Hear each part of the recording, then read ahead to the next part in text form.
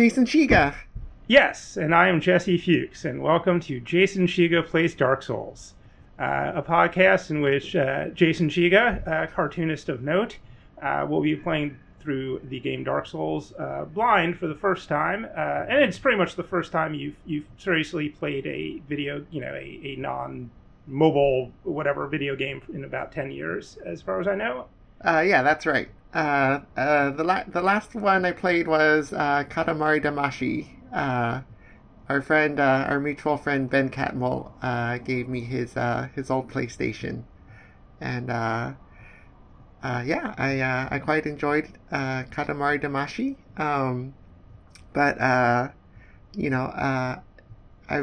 I wasn't used to the 3D games.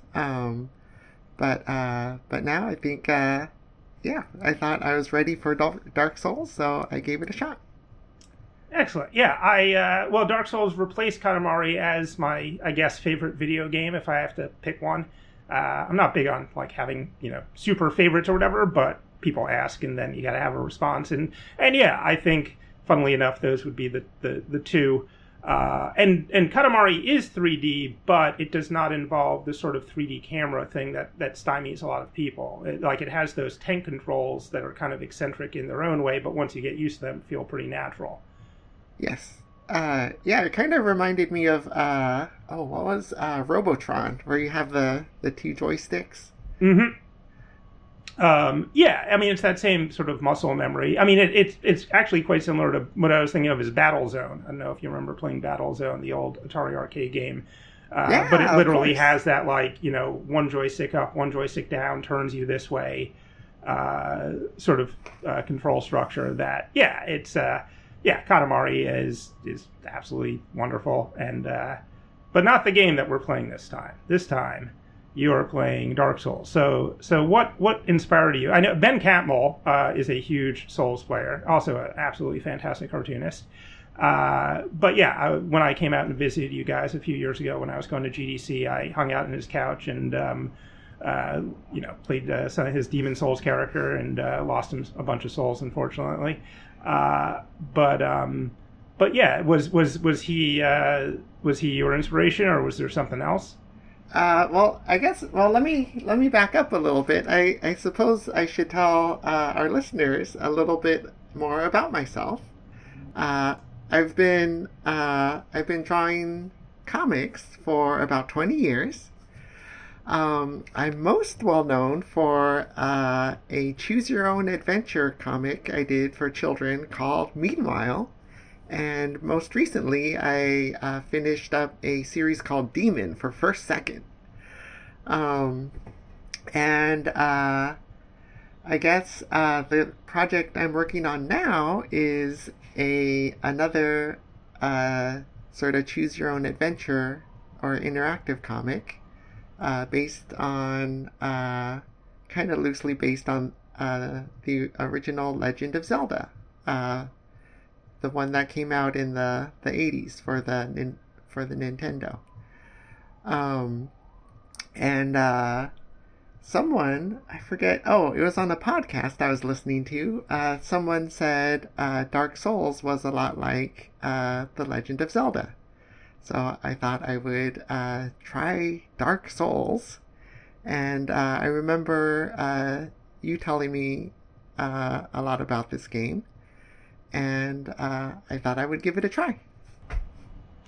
Excellent. A lot of people, I basically, the original Legend of Zelda, which is very, it shares that characteristic of you can kind of wander wherever you want and get into trouble. And there's kind of an order to things, but, a lot of it is that sort of mysteriousness of exploration and a certain difficulty level, although I think in both cases maybe it's a little overstated, and we'll get to how that stymied you briefly.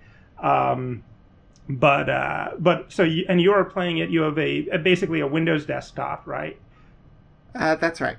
And the first thing that I'm burning with curiosity about, and I didn't look this up, but you told me that you've we're going to try to break this up so it's, one episode is one area or part of an area.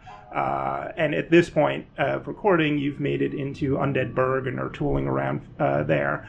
But you've played it this far using mouse and keyboard. That's right. Which is very impressive, and I don't actually know how that works. And I think you will find the game considerably easier when you get a controller for which it was intended. Because I played a little last night, started a new character just to kind of get myself in the right frame of mind. And it really is a controller built, or a control scheme built around a controller, because most of the time, certainly in combat, you've got your left thumb on the left stick for moving, your left index finger on the shield button, basically, and then your right thumb is maybe on the right stick for camera or lock on, but probably more drifting towards the dodge button or the heal button. And your right index finger is, doing either a light attack or a heavy attack. And it is almost a little Katamari-ish in that, like, there's a little claw you attack the controller with, and it feels very natural. Whereas on mouse and keyboard, so what is the rotating the mouse or moving the mouse rotates the camera, I assume? That's right. And then I guess the keys A, S, D, and W kind of make you go forwards and backwards. Right. So that's right. The left stick and the right stick. But how do you attack and block and use your, items and stuff? So let's see. Attacking is the left mouse button. Okay. Using your shield is the right mouse button. And then drinking your energy drink is the key R. Okay. And what about dodge? Wait, what's dodge? Oh no! Oh, this game's gonna get a lot easier. I may have not dodged in this game yet.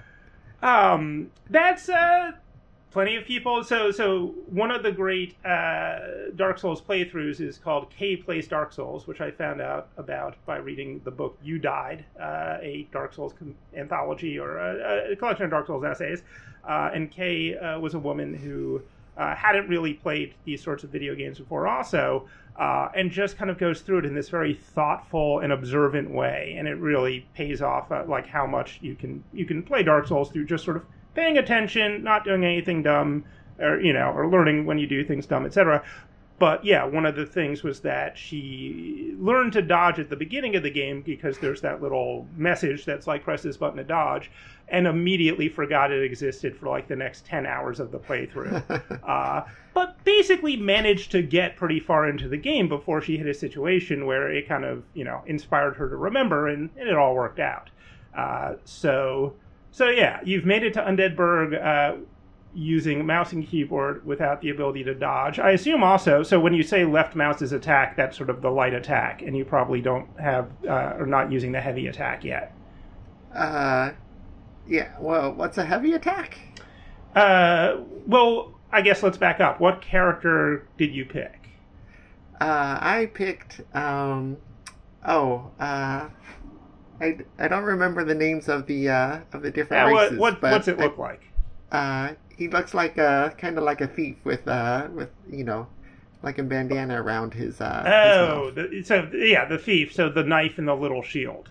Yes. Oh God! Oh wow! You really did. Yeah. This game could get a lot easier.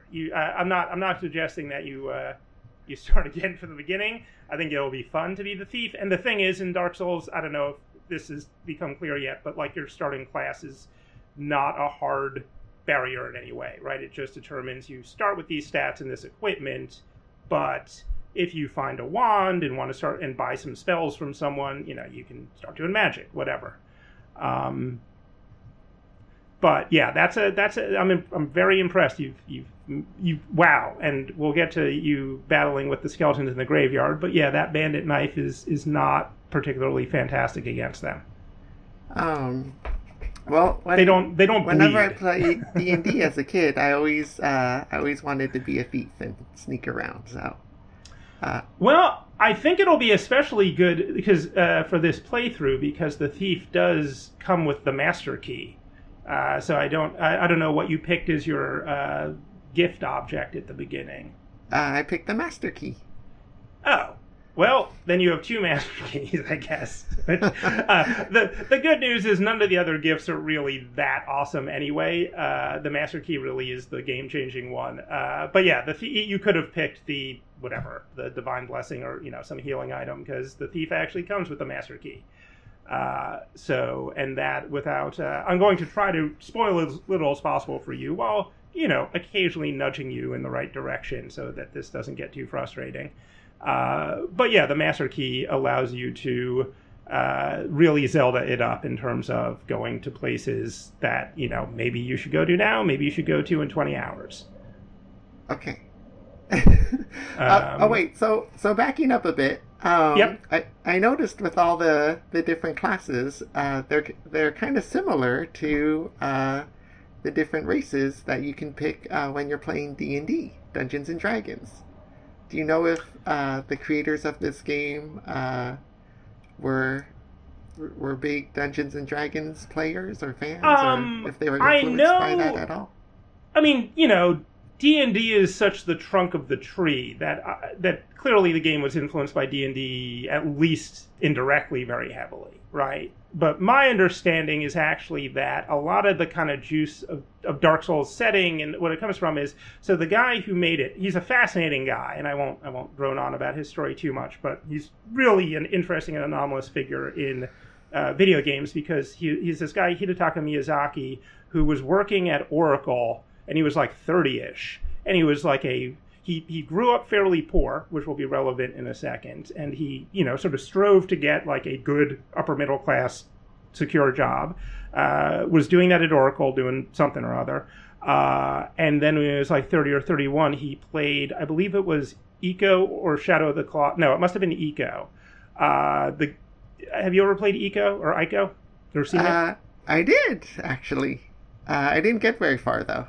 Yeah, but I mean, it's a very atmospheric, like you can see how, like that's a game that people come across, like Shadow of the Colossus or Another World is kind of the original of all that from 90 or 91, the French game, which inspired the guy who made Eco to he was like, wow, I didn't realize video games could do that. Miyazaki saw Eco and basically quit his job at Oracle to work at a very low level at the chumpiest, the most shovelware video game company in Japan at that point, From Software, who made a lot of interesting, eccentric games in the late 90s, early 2000s, and made Armored Core, which is a very beloved cult game about big robots that you can customize using like spreadsheets to your heart's content.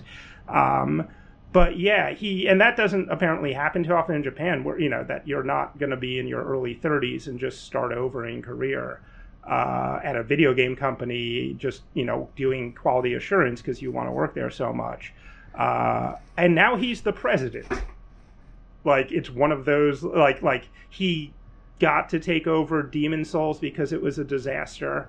And he was like, I'll do it. And then Demon Souls was this like slow growing cult hit. That led to Dark Souls, which is where it all blew up. And yeah, now he's basically in charge, which is just one of those, if you read it in a novel, you'd be like, yeah, this is a little contrived kind of stories. Right. But anyway, to go back to his childhood and the whole D&D thing, my understanding is that he didn't grow up with much money and would go to the library a lot. And what the library did have a lot of was actually Warhammer books and Steve Jackson's sorcery. And so the sort of British dark, under the thumb of Thatcher kind of fantasy that springs out of D&D, but is a lot grimier. And Warhammer had all sorts of, here's how your limbs can get lopped off rules and stuff like that. And the Steve Jackson sorcery books are very atmospheric. And if anyone who's listening likes Dark Souls a lot, which I assume you probably do, you might want to check out the app versions of those Steve Jackson sorcery books because they do feel very connected in tone to the Souls games. And yeah, my understanding is that he could read some English, but not a lot of it. And a lot of the Souls flavor comes from kind of this creative misprision of trying to figure out these Western fantasy tropes and kind of getting half of it. Oh, wait, so the sorcery books weren't translated into Japanese? That's my understanding. I could be wrong, but I recall reading an interview with Miyazaki, where he basically said that, yeah, he was kind of getting half of it. Okay. And really liking the pictures. Like, definitely, if you look at the illustrations in those sorcery books, like, they're not super, like Souls, but way more so than your average D&D stuff of the period, certainly. Yeah. I remember, I think it was, I think it's the second sorcery book where you go into the big city. Yes, City of Traps. Yeah, I still remember this one illustration from that book where you go into a bathroom that's so disgusting that you vomit and lose like 5 stamina points. Yeah, no, I remember, there's a lot of illustrations in that. There's the one where there's the crazy pulley system, because you wake up and you go to an inn and the guy who runs it's insane and has put you in some sort of elaborate trap where if you push or pull, whichever one's wrong, you get your head chopped off. Oh, I remember that. I remember looking at the illustration to figure out whether I should push or pull. And yeah, I'm sure that's why it stuck in my head, is you actually have to stare at it for like 30 seconds. But it's also a very, very creepy illustration.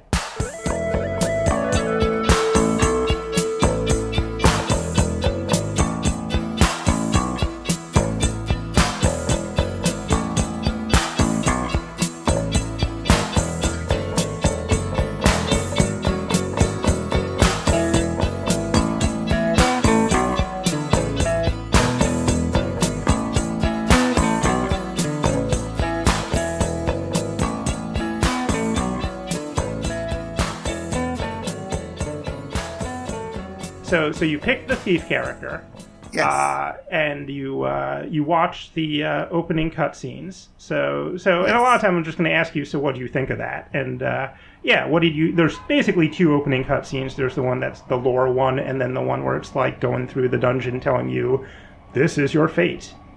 So did you make heads or tails out of the first one?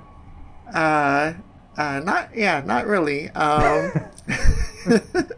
All I got was there used to be dragons, and then the lords killed them, and then somehow I'm not sure how, and then they named off the lords, but then I forgot their names. That's fine. My advice is to go back and like start a new character and watch it again in 30 to 40 hours and be like, oh, okay, that's that, okay. But yeah, at this point, that's about as much as you need to get out of it. There were some dragons, and then they died. Okay. Then there were lords, and then there's the Age of Darkness is upon us, or something. Okay. So basically, we're living in some sort. The game is set in some sort of some dark ages, or. Yeah, the embers are the fire's burning out, right? The basic structure is there were dragons and like things never changed. It was kind of a pre-time, and then the lords come along, and then it's the Age of Lords, and there's lots of shiny things and fire. But now the fires are burning out, and people are starting to get these dark signs, which teleport them back to a checkpoint, and very very. Convenient video game lore. And things are burning out, basically. And your job, you've gone to Lord Ran after you get, out of the asylum, and you're going around doing some, figuring out what happened to the lords. Okay, so right away I have a question. Mm-hmm. Which is, if this is true, I'm led to believe that there are no more dragons. And yet, I believe I have already seen a dragon in this game. Yes, the dragon of foreshadowing that lands in front of you when you head into Undead Burg. I'm guessing. Yeah, I guess I'm skipping ahead a little bit, but I saw a dragon, and then I just ran back underground to hide from him. Yeah. No, that's what's interesting is I'm 99% positive that is one nice thing about Dark Souls is it's very sparing with the cutscenes and the sort of non-modal stuff, right, where it pulls you out. And I'm pretty sure that dragon is just an asset in the world that clomps down there, and that if it hit you would do, death-dealing damage. But I've actually run at it, trying to get hit by it, and I don't think you can. So I think its placement and the placement of the dragon trigger is such that it can't actually screw you up as much as I've tried. It is technically a drake.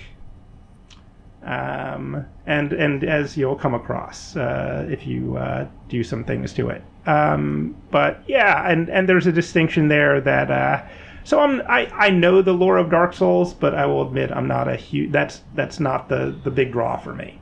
Okay. I have played this game so many times that it's all in my head. So certainly feel free to ask any questions. But the distinction between a drake and a dragon. Drakes are little dragons that aren't really dragons or something. Okay. But he's still big enough to, mess you up. So then you get the second cutscene, which is just them saying, well, you've got the dark sign, so you're stuck in this cell, and you're going to be here forever. Until a mysterious knight drops a skeleton on you that has a shiny thing. Yes. And then you wake up. So let me ask you this. How much time did you spend customizing your character's appearance before you start the game? I did not spend very much time on that. That's good.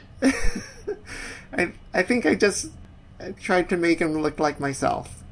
I wanted to give him like a similar weight, height, and complexion as me. But beyond that, that's all. But you didn't go into because you can actually it's not a particularly user-friendly system, but you can get very, very specific with like your glabella length or whatever.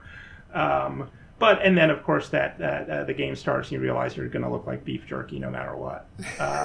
So it's always funny when someone spends like a half hour, and there is a way to get back to your beautiful human form, but it's a nice punchline. So you wake up.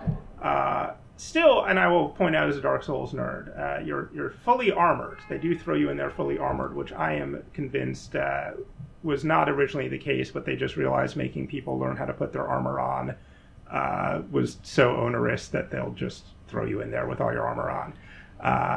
But I think it would be a little more dramatically pleasing if you had just appeared as a full-on piece of beef jerky. But then you get up, you learn how keys work by picking up a key and using a key.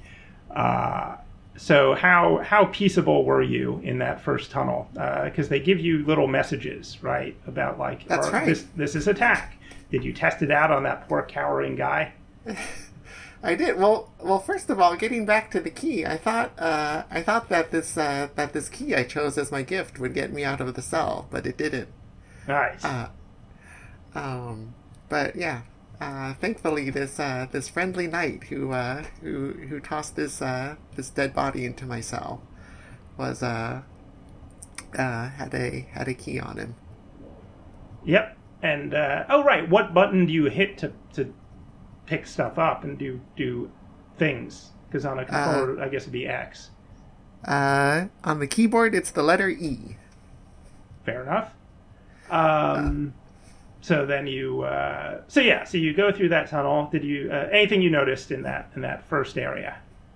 There was there's some weird zombie creature hanging out there, and so I think I just hit him with my sword until he died. All right, first enemy defeated. Well, the game does encourage you to do that. There's no moral penalty. But he doesn't attack back. He's just trying to live his life. Did you notice anything over to the right when you were walking through that tunnel? Did you look through the grate into the big area? Oh no, I walked right past it. Was there something important there? There's some foreshadowing, but don't worry about it. Okay. Nothing to trouble your head over. So let's see. Then, I mean, I can see this in my head. Basically, you walk through that tunnel. Then you walk into a room where there's a dude who's sitting in a pool of water, and that's kind of supposed to teach you about lock-on, right? Because they give you a little message. Oh, right. That's a question. Do you know about locking on to enemies? Yes, that is the letter Q on the keyboard. Oh, good. Yeah. That's another one where sometimes for the first, 10 hours, people miss it, and I'm like, wow, you're really good at this game. Because you're like, yeah, it's kind of hard. I only got to blah, and, and they're like, and yeah, it's hard to hit the enemies because the camera's moving. I'm like, yeah. So, yeah, lock-on is very helpful. Although there does, I mean, if you're a super expert player, you actually do not, you take lock-on off a lot because then you have such control over what you're doing, you can do more stuff. But yes, I recommend lock-on and using your shield at this point. Well, so, I don't think I had a shield. Oh yeah, well, not at this exact point in the tutorial, but yes. But right, just definitely you can get to an advanced point where you do everything two-handed and never use a shield. But for now, shield's good. So yeah, tell me any thoughts you had in this, in basically the first pre-bonfire portion where they're just easing you in. Let's see. Well, I guess I should say I'm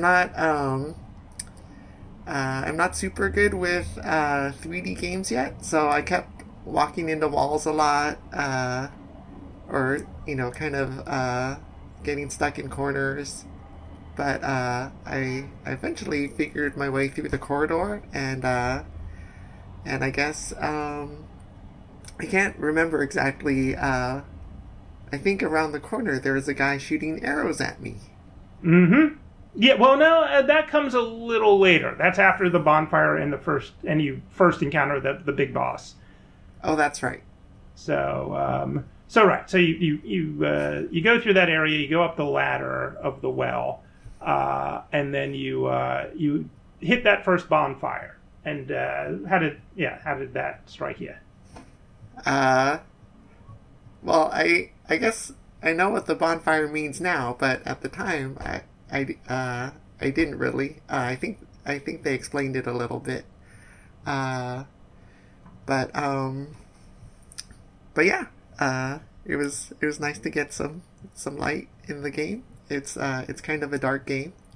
So you were just like, well, okay, there's a bonfire and I can sit at it, and that is thematically pleasant, as the most thematically pleasant thing that's happened yet. So sure, but the concept of them as this checkpoint that resets things isn't explained yet. Yes. And then yeah, I mean the tutorial area is interesting because it is like this little fractal, like it is trying to teach you everything through doing, right? So it's this little miniature version of the game in a way. So the other thing that's in that courtyard with the bonfire is a door that you can't, it tells you, you can't open it from this side, which is, a very short-term foreshadowing of like, oh, you'll be able to open this when you go around. But I don't know if you encountered that before, or you just went up to the big door. That is obviously the attractive one. I think I actually tried to open it with my gift key, which didn't work again. So I was kind of mad that I picked this. What kind of a thief am I? Yeah. But yeah, I was very disappointed in the key at this point. But then yeah, and then I went through the big doors, and I think on the other side was the giant. Yeah, what's he called? The something demon, not the asylum demon. The whatever. The first guy. Yeah. Now, had you been reading the little messages on the ground up to this point? Were you being studious about those, or were you just sort of blowing by them? Yeah, I was reading all the little messages. So did the comic timing work where I think this is just wonderfully executed, where if you're doing that and you go into that room, right, the big guy doesn't drop. until you sort of trigger a certain point that's right around the message in the room. And so it's got this timing where if you walk up to the message normally and you click it and it says, like, run away, there's a good 3/4 of a second where you're like, well, run away from what? And then, thud. And you're like, oh, right. I don't know if you had that sequence of events occur. I did. And then I ran away. Yes. So did you die that first time, or did you find the exit? I managed to find the exit. Oh, nice. I was positioned so it was right in front of me, and I just ran for the exit. Yeah, I do feel like there's a lot of implicit, like, keep your cool kind of lessons in this first area, because, like, it's not hard to get away from that guy as long as you don't panic. Like, the exit is lit by torches, like, they're not trying to hide it from you, but I've seen so many people just, like, just run around freaking out. Going back up to that door, it doesn't open, going up to the other door, it doesn't open, getting squooshed. I guess the master key probably didn't work there either. Nope. But if you do get squooshed, you just go back to that bonfire, like, 5 seconds before, and it's actually, like, I think they want you to get squooshed at least once, so that you learn that mechanic. But you did not, and you encountered the next bonfire, which is very, pretty closely placed. You go through that tunnel, the door closes behind you, you hit another bonfire, and that's where, the arrow boy shows up. Yes. And that encourages you to learn the next part of the tutorial, which is how do I equip things. A big difference between this and the original Legend of Zelda. The original Legend of Zelda is, on some level, an action RPG, but the RPG elements are relatively light, whereas here, you got menus, you got all that stuff that you probably haven't dealt with in decades. I don't know. When's the last time you played a computer game that had, like, stats like that? This might be the first, actually. I'm trying to think. Maybe, I guess if you count Legend of Zelda, there's that screen you go to with all your weapons and... Right. There's equipment and there's some... you get more hearts. How many bombs you have, how much money you have. Right. So that's the most extensive D&D-ish kind of character RPG type stuff you've dealt with. Yeah. I wasn't used to this game where, you go to your stats and there's, a giant spreadsheet of numbers that you have no idea what they all mean. Yeah. I'll give you some broad tips on, like, which of those numbers to pay attention to and which you can basically ignore. Maybe I'll save that for next episode, but I don't know. What the obvious ones are, the attack damage of your weapon. One quirk is that shields are technically weapons, so they tell you it's attack damage, but you can kind of ignore that. You don't care about that number, even though they kind of put it up front for the shields. Which is essentially a formatting issue. What matters with shields is the amount of percent of damage they prevent and their stability. And so the shield you start with is a tiny metal shield, so it's got terrible stability but prevents a good amount of damage. And is basically a parrying shield, which is a advanced technique that you probably don't actually know the button for, so I wouldn't worry about it. Okay. And the timing on it is pretty rough, so I would save it for later. But I would say, that's a pretty good shield, but if you find yourself getting decimated a lot, maybe try to find a more normal, non-kind of expert shield. Okay. Let's see. Other things. Oh, okay. So here's one. I'm just going to give you one bit of stat advice that should be helpful and is pretty easy to understand, which is equipment load. Right, so here will be my one lesson for the episode, which is how to deal with equipment. So you have a number that is governed by your endurance, which is how much equipment you can, the amount of pounds of equipment you can carry, right? And by carry, I mean have equipped. You have a video game endless bag where you can be holding 80 pieces of armor and it doesn't matter, right? Okay. But if you're wearing one of those pieces of armor, that weight counts towards your weight. And when it says, I forget the exact thing, but it says, equipment load, and it'll say like 12.1/54.0, which means right now your load is 12.1, your maximum load is 54. Okay. So the key thing is that there are breakpoints that if you are below a quarter of your maximum, which as the thief you start at, you are basically fast. You do the leapy roll, and you dodge well, basically. If you are between a quarter and a half, you're at medium, and so you're fine, but you're not jumpy. And if you go above half, you're basically doing fat roll, which if you had a controller with vibration, like every time you roll, it's going to vibrate, and your roll is kind of comically somersaulty. And yeah, that's kind of the one thing to min max. That's pretty simple, is because generally heavier equipment. Like I was thinking of this because I was saying maybe get a bigger shield, but essentially try to always keep yourself right below one of those equipment breaks, or at least not right above, because if you're right above, then you're not gaining a lot for it, and you're going to be slower. Okay. And if the equipment loadout that you want is right above your break point, then put a few points into your stamina next time you level up, and that's how you fix that. Right. In terms of stats in general, if you're not sure what to put points into, vitality or endurance are always good. Don't put points into resistance because it's pretty situational, and you can almost always use some equipment to do that. Other than that, go with what your heart desires. Okay. All right, so that's enough mechanic stuff for one episode. But yeah, breakpoints are a quarter and a half. That's the takeaway. So yeah, let's get through the tutorial area, and then we will call it a day. Okay.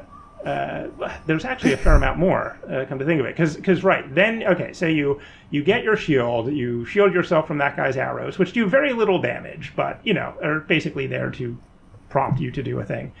Right, so I should say I kind of made a mistake, which is I didn't see that there was a room off to the side with a shield in it.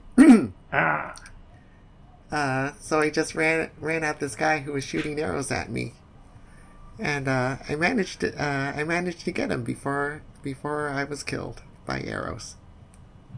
They do float at you in a very dreamlike, slow way. That is something I really like about Dark Souls, is like all missile weapons it is like being in a nightmare where like you could get away, but you can't kind of speed. But yeah, that's where you pick up your knife as well, right? At the end of that tunnel? Right. I think so. And how did you find the figuring out how to equip stuff? Was that a nightmare, or did you figure it out? Or both? I can't remember how I figured it out, but somehow, for some reason, I went back down the corridor, and I found the room with the shield in it. Oh, good. Oh, but and getting into the menus where you actually put that stuff where you need it was handleable? Yeah. All right. So that guy, that cowardly arrow guy, runs away. You chase him down, you stab him with your knife. That's very satisfying. And then you get the next thing that actually doesn't do a huge amount of damage, but is clearly there to teach you a lesson, the boulder, or the ball. Oh, yeah. So I assume you got smooshed by the ball. I did. Yeah. It was like it was like Indiana Jones, when that giant boulder comes rolling down out of nowhere. And then I will say that, while I'm not going to say that kind of thing never happens again, I do feel like this primes you a little too much to expect those sorts of out of nowhere traps, which is actually not you don't need to be that paranoid when you're playing this game. And but yeah, that ball, how long did it take you to realize that the ball had broken the wall? I guess right away, because the next time I was there, I was expecting the ball to come rolling down again. Right. So I was walking very slowly up the stairs and ready to leap off the stairwell at the should the ball come rolling down, but it never came down. And I went back down the stairs and I saw this giant hole in the wall. Right. So did you die and respawn? Is that why you were expecting the ball to come again, or did you just? I died and respawned. How did you die? The boulder smushed me. Oh, really? The boulder, Yes. You were low enough health at that point. Oh, because of the arrows. Yes. Right. Because I was going to say, the boulder, again, it does some damage, but it does less than it kind of thematically implies. Like, it's definitely there to just sort of like, but yeah, I guess, yeah, if you already, you don't have your healing flask yet. So if you've gotten arrowed a bunch, then yeah, okay, great. The boulder was your first death. That is a perfect, that's a delightful first death. And so then and I guess that's when you figured out the bonfires are basically Yes. respawn checkpoints. Yes. Excellent. So then, and yeah, it is, I mean, there's certain things that are a little semi-arbitrary about what respawns and what doesn't.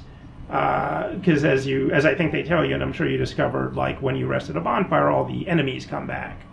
Right. Except, as you'll find out, certain kind of mini bosses don't. And so occasionally you'll be like, where's that thing I killed last time and then died? So yeah, so then you talk to what's his name, Oscar. So the boulder is kind of like a mini boss almost. Yeah, weirdly it is kind of grouped in the mini boss. That realm of things that happen once, and then once they do, they're done. You go over to the left of that area, and there is a shiny that you're not able to get. I don't know if you saw that one, right? That if you go the other way, not the boulder way, but over to the left when you go through that fog gate. Oh, right, the fog gate. Did you expect something terrible on the other end?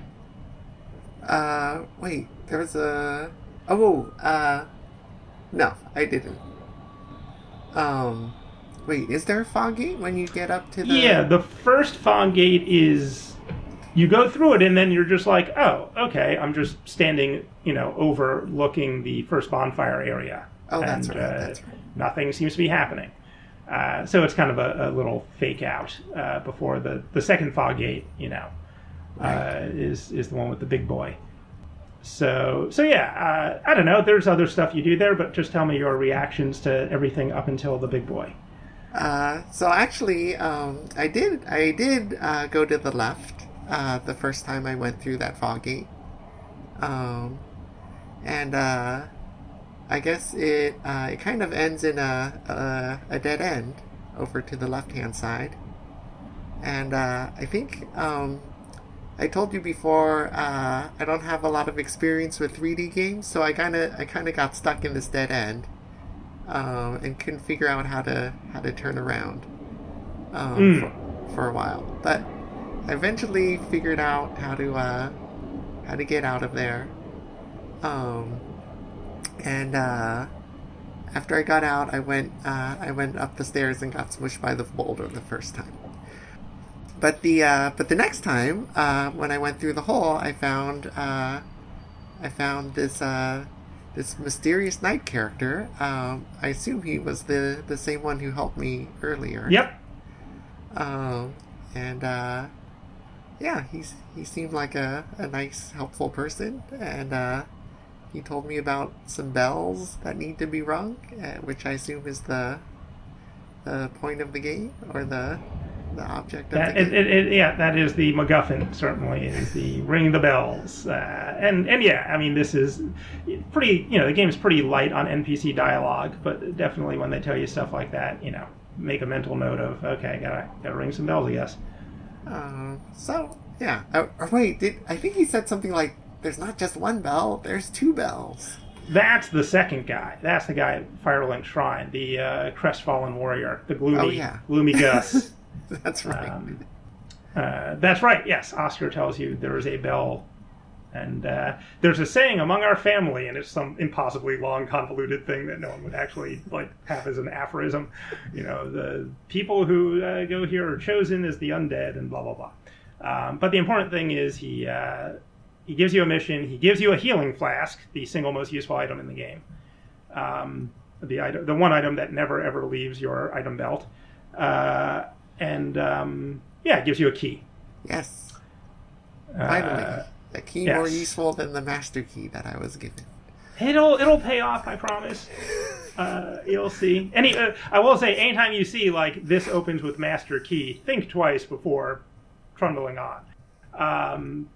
He lets you through that thing with the guy who pushed the boulder, and then there's again a kind of a tutorialized learn by doing battle where there's those three guys, and you kind of learn a little about. I don't know if you know the term kiting. No, what's kiting? Kiting is a video game term of because these guys are they're dopes. They have their aggro radius where you trigger them and then they're just standing there until you trigger them and then they come for you.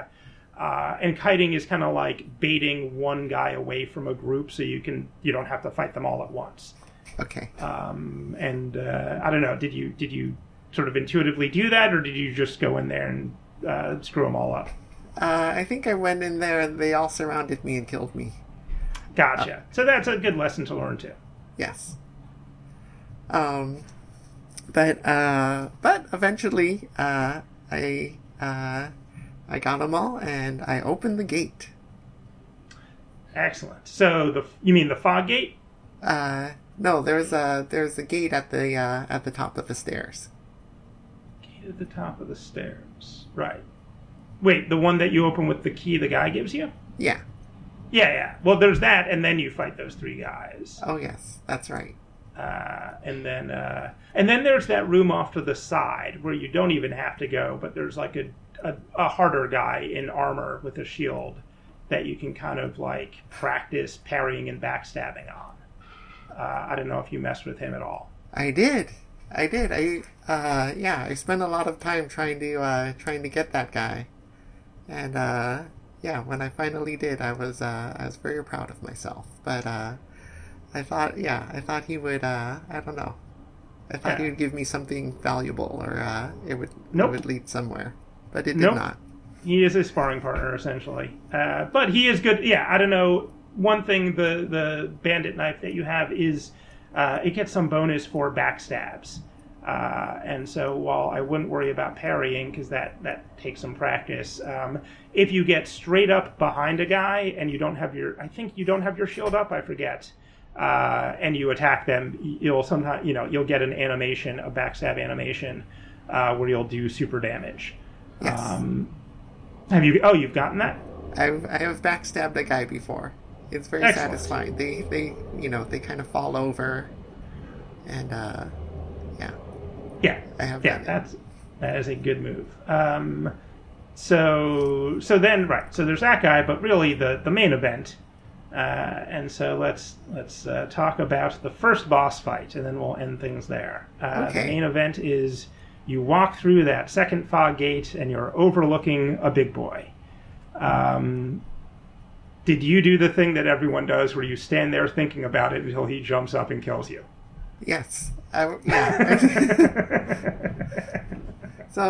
the first, I think, it takes him a while to appear. I remember walking out there and thinking, oh wait, this is the room that I was in here before, and then right when I remembered that this is that room that this demon was in, right when I remembered, he appeared before me. Oh, right. Oh, so you weren't looking down, basically. Because he's sitting down there, but right, when you walk in, if you're looking straight forward, you're not going to see him. Yes. So you weren't even noticing he was down there below you until he jumps up and hammers you. Yeah. Excellent. So he was jumping up, and I thought, oh, maybe I'm safe up here. But I wasn't. Yep. And then, so you learned your lesson there. So then you go back there, I would assume. How many tries did it take you to defeat the big boy? Oh gosh, it took a long time. I remember I thought I could jump on his head. Mm-hmm. That is a good way to lower his health pretty quick at the beginning. Well, I was thinking more like Shadow of Colossus, where I could just kind of hang out on top of his head for the whole battle, but I kept slipping off.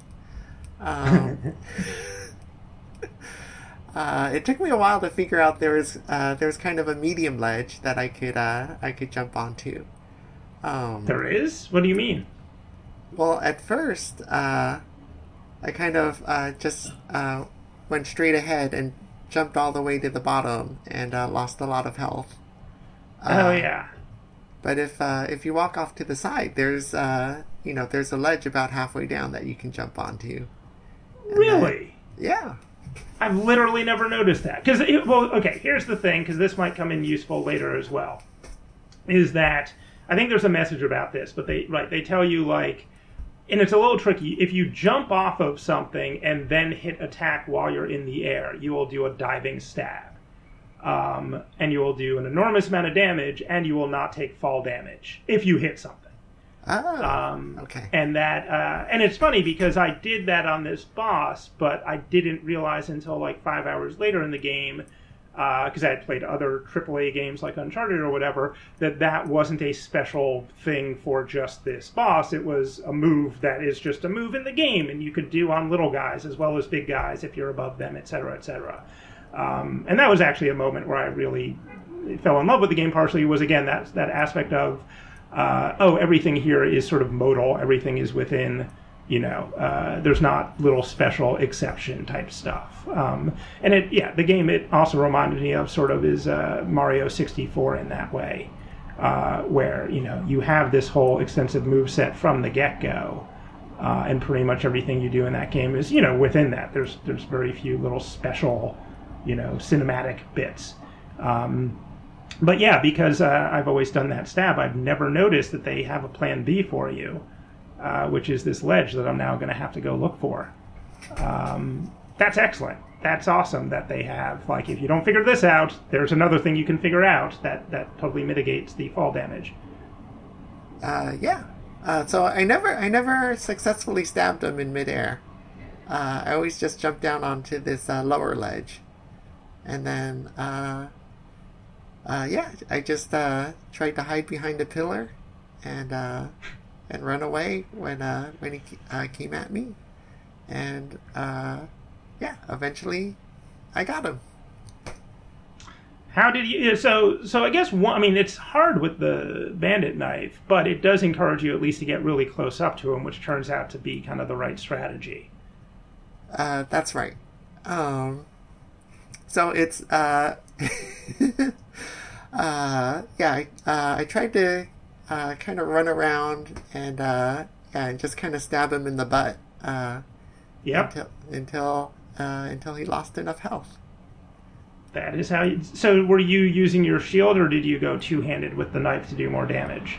I was using my shield. All right.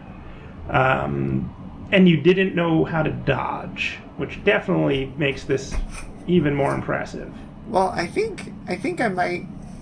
Can you describe dodging? Is that the one where you kind of roll around? Yeah, do a somersault? Okay. I in fact did dodge. The dodge is the space bar. God, that's amazing. Excellent. So you defeated whatever his name is, the big boy demon. Can't believe I can't remember. And that gives you a bunch of souls. All right, so that's your first kind of big payoff. How do you figure it out? How the whole souls thing up to that point? Had you even noticed like that you were accumulating them by killing things? I did not notice the souls until much later in the game when I went to the merchant and he told me that souls were the unit of currency. And I looked down and saw that I had no souls. Oh right. So do you know about your leaving your blood stain, like the green blob? Did you figure out picking that thing up? I forget if it tells you. Yes. So I did notice that that when I respawn at a bonfire, I can visit the place where I died previously, and I could touch it, and then it would say something like revival or retrieval or something. Right. And you didn't know, you just assumed, well, that must be good. I don't really get what this is doing, but it ain't hurting me. Yeah. It wasn't until much later in the game that I figured out what that does. Right. Yep, that is the core loop, probably the specific mechanic that has been most influential in like just showing up in other games is that, the soul drop thing of, you've got this thing that's essentially experience points / gold. When you die, you drop it where you died, more or less. Maybe a little bit back. They're not cruel about it. Like if you fall in a pit, it's, not in the pit. But you have to get back to that and pick it up before you die again, because if you die again, you drop what you have now, and the last one goes away. It's a very elegant risk-reward mechanic that really defines those games in a lot of ways. Because by the time you get back to it, you've got more souls now, but you don't want to just retreat. You don't want to just, be a wimp and run back to the bonfire. You want to beat what beat you last time. Right. So you defeat the big boy, you get the big pilgrim key, you get 2,000 souls, and then you head out the door, and it says, "Good job, go straight ahead," or something, which seems like a trap, but is actually just like, so tell me about the end of this experience. Well, it was great. Even though I'm describing all this to you over the course of 1 hour, I probably spent close to 2 weeks trying to do this. Oh wow! Like I said, I'm pretty slow at video games. I think I mentioned to you I've been playing Hitchhiker's Guide to the Galaxy for about 20 years now. I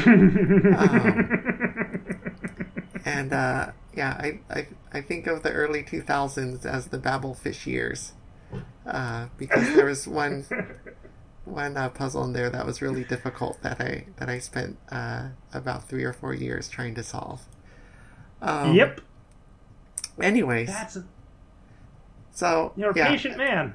I'm really slow. I don't like cheating, or maybe I shouldn't call it cheating, but I don't like looking up hints online. I